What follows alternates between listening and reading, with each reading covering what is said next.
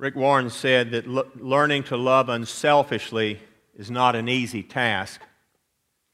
It runs counter to our self-centered nature. We understand that we're getting into a definition of what love is all about because we live in a culture and a society that does not understand true love. They talk about love, they write songs about love, they try to describe it in many different ways, but they really don't understand love because you really never will know what love is about until you know Jesus Christ. Without Him, there is no love. And the love that you will possess will not be true, selfless, self-sacrificial love. Last week we talked about the greatest enemy to love was selfishness, and we understand that. In the midst of all of that, let's realize that it's not the only enemy to love.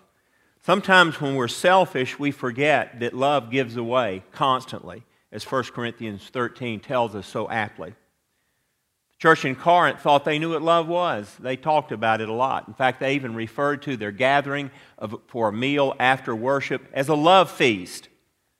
Yet the love feast had the higher socioeconomic group eating in one room and the poor people eating in another. That, by definition, is a lack of love. We need to realize that love goes far beyond what our human expectations can ever be. Love has to come from God because we truly don't understand how to love and what love is. But there's another enemy that we have to watch out for, a deadly enemy that sometimes in life will get us in so much trouble, yet we have good intentions. And that enemy is simply this: control. We want to control the situation when we feel like we're aptly named the person to do that. We feel like we have been trained in the right way and we've been down those roads and up over those valleys and gone through that difficult time. We can help someone else. But the reality is, no matter how long you've lived, that doesn't mean that you've become an expert about anything other than living.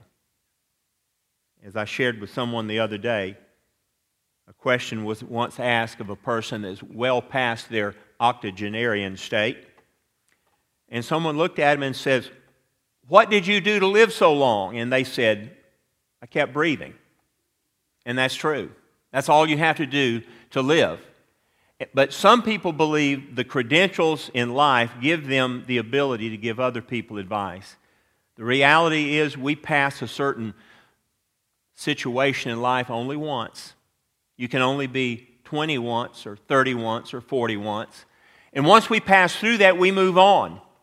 And that does not mean that we've learned a lesson from that.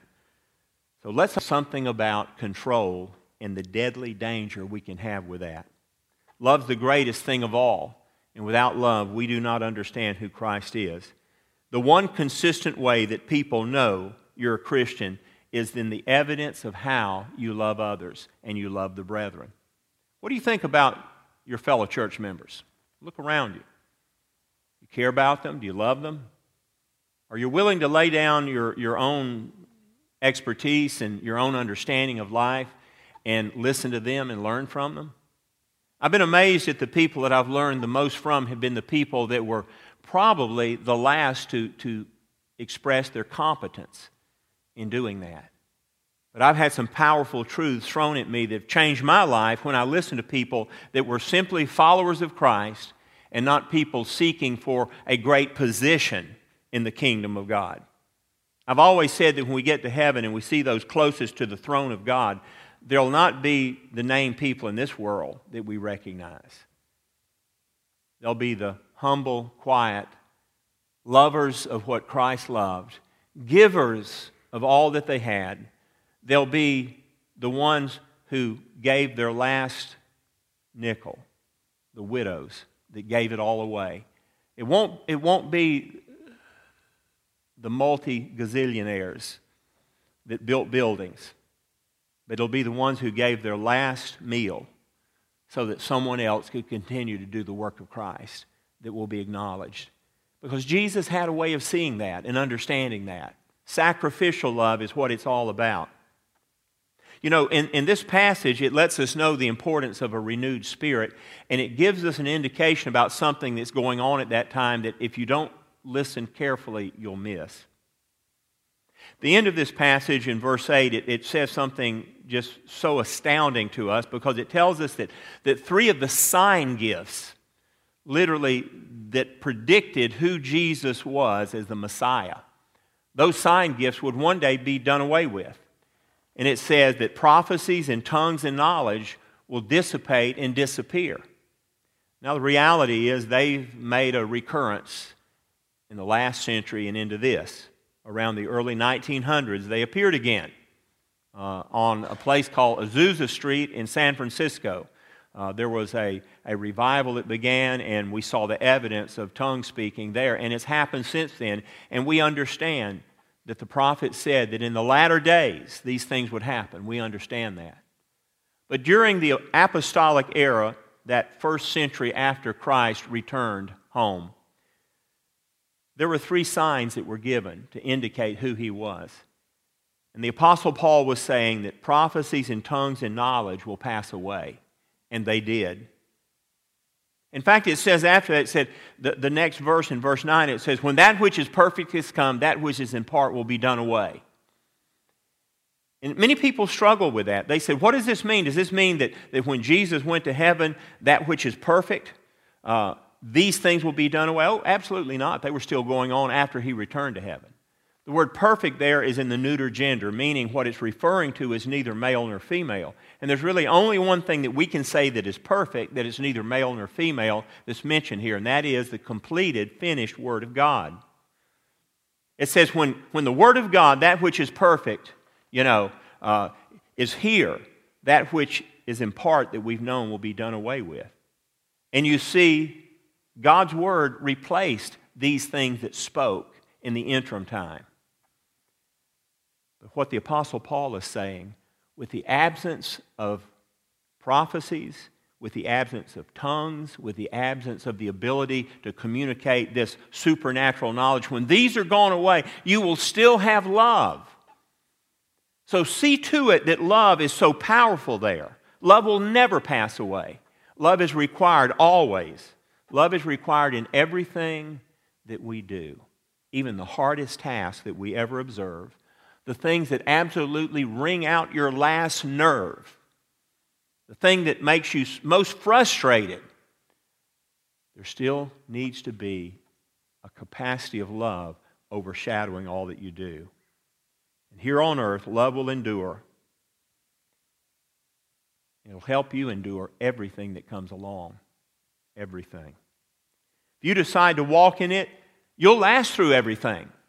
Nothing will dominate you and destroy you. Jesus looked on those who were crucifying him. And he, as only the Son could do, spoke to the Father and said, Father, forgive them. They don't know what they're doing. And the reality is many times when we go through times of suffering or we go through times of frustration and anxiety, and when people misunderstand us and mistreat us, we're supposed to love them. One of my favorite versions of the Bible is the Amplified Bible because it takes some of the difficult words and it extrapolates them in terms that maybe we can possibly understand. And 1 Corinthians 13, 4 through 8 in the Amplified Bible says this. Listen very carefully to this. It says, love endures long and is patient and kind. Love never is envious, nor boils over with jealousy. It is not boastful or vainglorious, does not display itself haughtily. It is not conceited or arrogant or inflated with pride. It is not rude, meaning unmannerly, and does not act unbecomingly. That means that Emily Post would be pleased with your behavior. Love, or God's love in us, does not insist on its own rights or its own way, for it is not self-seeking. It is not touchy or fretful or restful. Think about those three words, touchy, fretful, or unrestful. That is the way many times we get when things don't go our way. And it says it takes no account of evil done to it or pays no attention to a suffered wrong. Sometimes we boil over because we dwell on those wrongs and we get frustrated with them. Sometimes we get wrapped up in what's going on and we forget that God has a purpose for us that's bigger than the moment. And that love is willing to endure because you know the outcome is certain because it's in God's hands. Love endures long and is patient. And endurance is something we don't understand these days. We want everything instant, right away. We don't have to wait for very long. When they say fast food, it ought to be fast food. But in Selma, sometimes it's not fast food. It's slow food. You learn something about patience when you live around other people, and we think that somehow the experience we have on a Monday that destroys the rest of our week is the problem. No, it isn't. It's our perspective on that day and how we handle it. Because I remind you of this, when you walk out Monday morning, you begin your day, you're not beginning your day for you. It's not you working toward a retirement or working toward paying off a house or buying a toy or what. Not at all. You are out there representing Jesus Christ and no one else. The world is watching you. They're hurt, they're broken, they're frail. They're resentful. They don't know what really matters. They listen to the news and they believe it, which is a sad thing to do. And they have no hope. They're discouraged. They literally pull in the lot to buy gas, and between the time of pulling in and getting to the pump, it goes up 8 cents a gallon. That happened to me the other day. Wow, this is ridiculous. I thought it was bad enough back in the Carter years. It's really getting bad now. But the reality is this. We're not out there just to live our lives.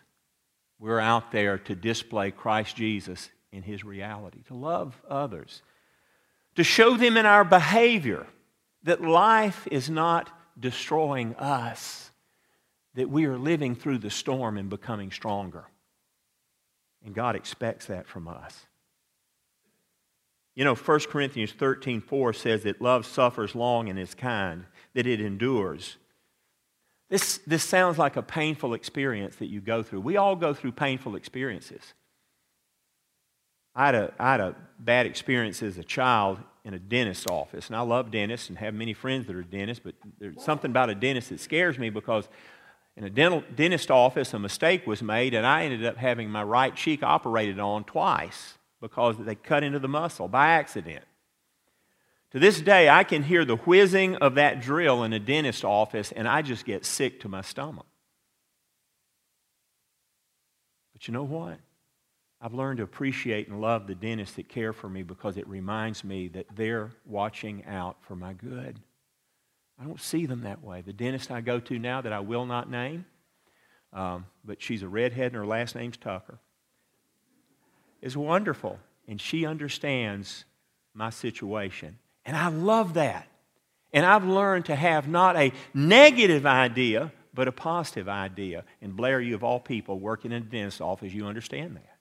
You have to realize that. Life's going to be difficult. You're going to have problems. You're going to have anxieties. You're going to have these preconceived ideas about situations being unpleasant. But the reality is God will get you through that storm, and He's taking you to that storm for a reason. Because you've got a mission there, and you've got a purpose, and you've got a reason for being there. God wants us to understand that. Now I want to think with you for a few minutes about something that is very personal and sometimes can be very painful. That other enemy of love can cohabitate in your heart and your life along with all of the good things that you have there, and it can dominate and even destroy the acts of love that you perform. I like to call it the spirit of Jezebel, or the spirit of control. Jezebel was the queen to King Ahab of Israel, and as king and queen, they did some good things and they did many terrible things. Jezebel was a king's daughter and a king's wife. Her father was Ethbaal, the king of Tyre, and she was married to Ahab, the king of Israel. She worshiped many foreign gods. She was a very religious woman, but her greatest problem in life was she controlled everybody around her. She manipulated the situation. She felt because of her superior intellect that she had the right to do that. She controlled her husband, her children, all of her servants, everyone around her. There was only one person she couldn't control, well, really two. She couldn't control God and his emissary, Elijah. And Elijah taught her a lesson that she would never forget because she felt that she could manipulate every situation. I've been in that circumstance before around somebody that was very well-meaning, but in the midst of what they were doing, they were destructive.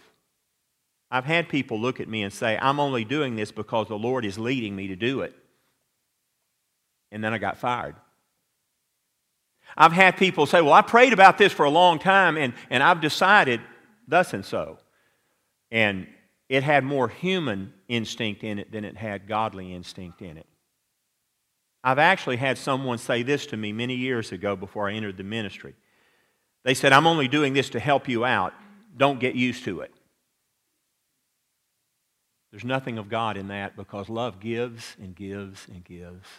It's sacrificial in so many ways. The spirit of Jezebel runs counterintuitive to the love of Christ. It will never fit there. A person obsessed with the Spirit presupposes that they know what's best, not just for themselves, but everyone else. They preclude that somehow they can move forward and they can perform acts to straighten you out or the situation. I read the other day a statement that someone said, and it's so true. They said, don't presume because you've heard one side of the story that you know the whole story. But many people will take a part of that and they'll run with it. We were in Hancock's Fabrics one day when I was very young, and my mother was talking to a friend there in Atlanta. And this woman was walking through, and she was being very persnickety and very judgmental over the things she looked at. And she picked up one piece of cloth, and she rolled it out, and she said, this is the ugliest thing I've ever seen. Look at all these loose strings. This wasn't even put together correctly. I would never buy this to cover a sofa. And the very kind and gentle man that ran the shop said, ma'am, if you'll turn it over, you'll see the front of the fabric. And on the other side was one of the most beautiful tapestries I've ever looked at. Perfect in every way. Yet she was looking on the back side without her glasses on and presumed immediately that she knew what was wrong. I learned a lesson from that. The word prejudice is a very powerful word. It's one that when we hear it, it almost hurts. We wince with pain. And the word is a word that sometimes you don't understand quite like you should. Prejudice doesn't mean that you formed an opinion. Not at all. It means that you formed an opinion before you had all the information. You have prejudged something before the time of judgment should be there. Prejudice means that you've looked at one side of the situation. I learned early on in doing marital counseling and going through classes for that in my master's level program that when there's a marital dispute in something, there are three sides to every story, not two, three. There's his side, her side, then there's the truth somewhere in the middle. And you always have to land on the truth and love both sides. And you can speak the hard truths in love and not alienate that person. You're talking about a difficult thing to do. That's tough to do. Learn sometimes in life that we can stay out of an argument and we can still love people.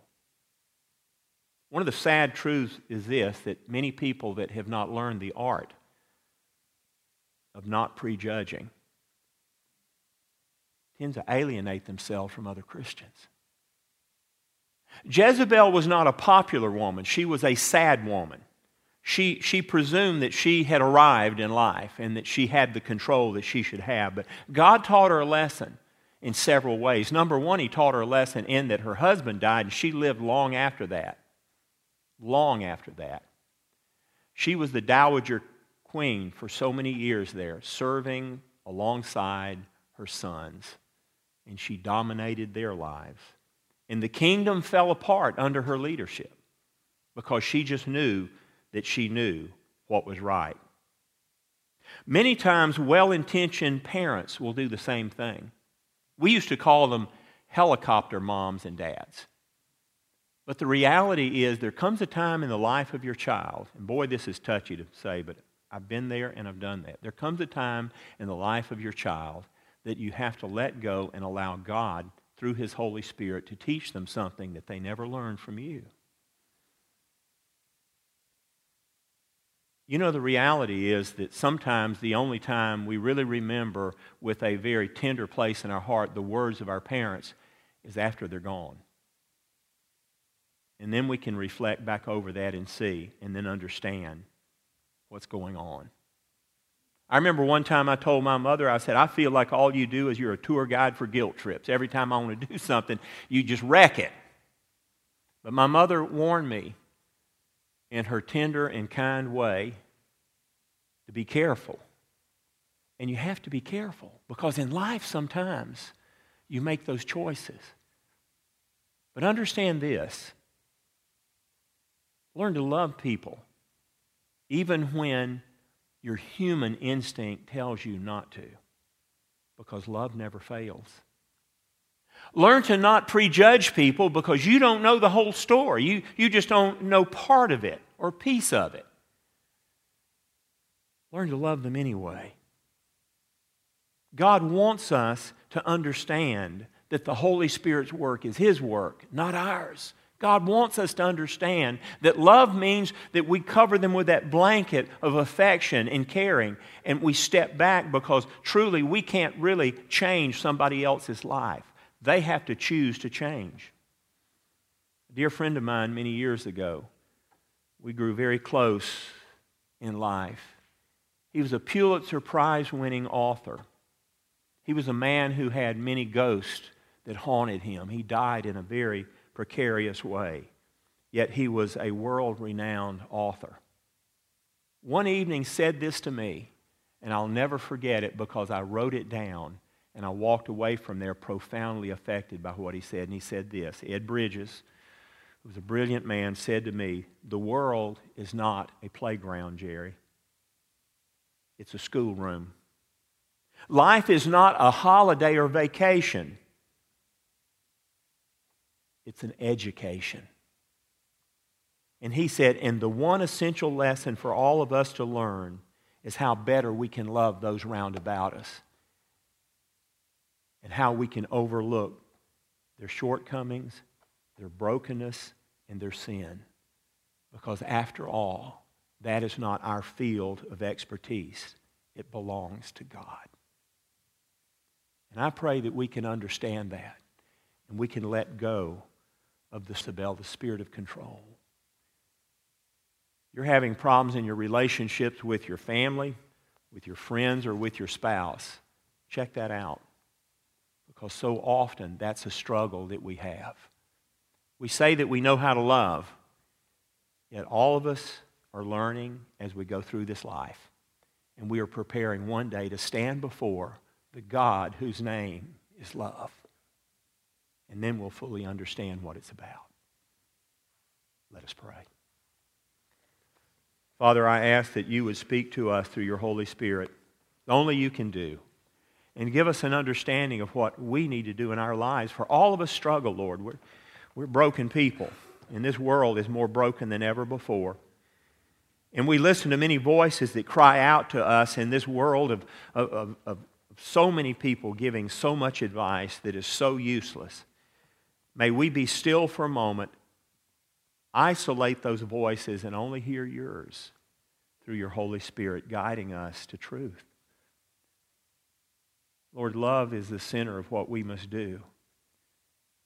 And in order to love, sometimes first we have to forgive. We have to be forgiven of our sins, and we have to forgive others. And sometimes that thing of pride stands in the way. And therefore love is not something we experience. And Lord, we also realize that control is something that we desire because it puts us in the driver's seat. And we feel that we should make those choices, but the reality is when we sit in that driver's seat, we refuse to allow your Holy Spirit to guide even our lives, let alone the lives of those round about us. Now, Father, I pray for those like myself who are struggling with that. And I pray that they could find that victory in love where you let go and you trust and you don't allow control to become a part of your life and a part of what you do. Father, speak to someone this morning who's struggling with that needs that hope, and also needs that help to do what is correct. And Father, if there's one here today that needs to come to you as Savior and Lord, they need to experience sins forgiven. They need to become a Christian, a follower of you. Lord, I pray that today would be the day they would encounter that. And if there's one that needs to come and join this church or be baptized or just simply come and pray and come closer to you, may the altar be open and the opportunity be here that they could freely make that step even now as we sing the first words of this invitation hymn. And I pray this in your holy name, Lord. Amen.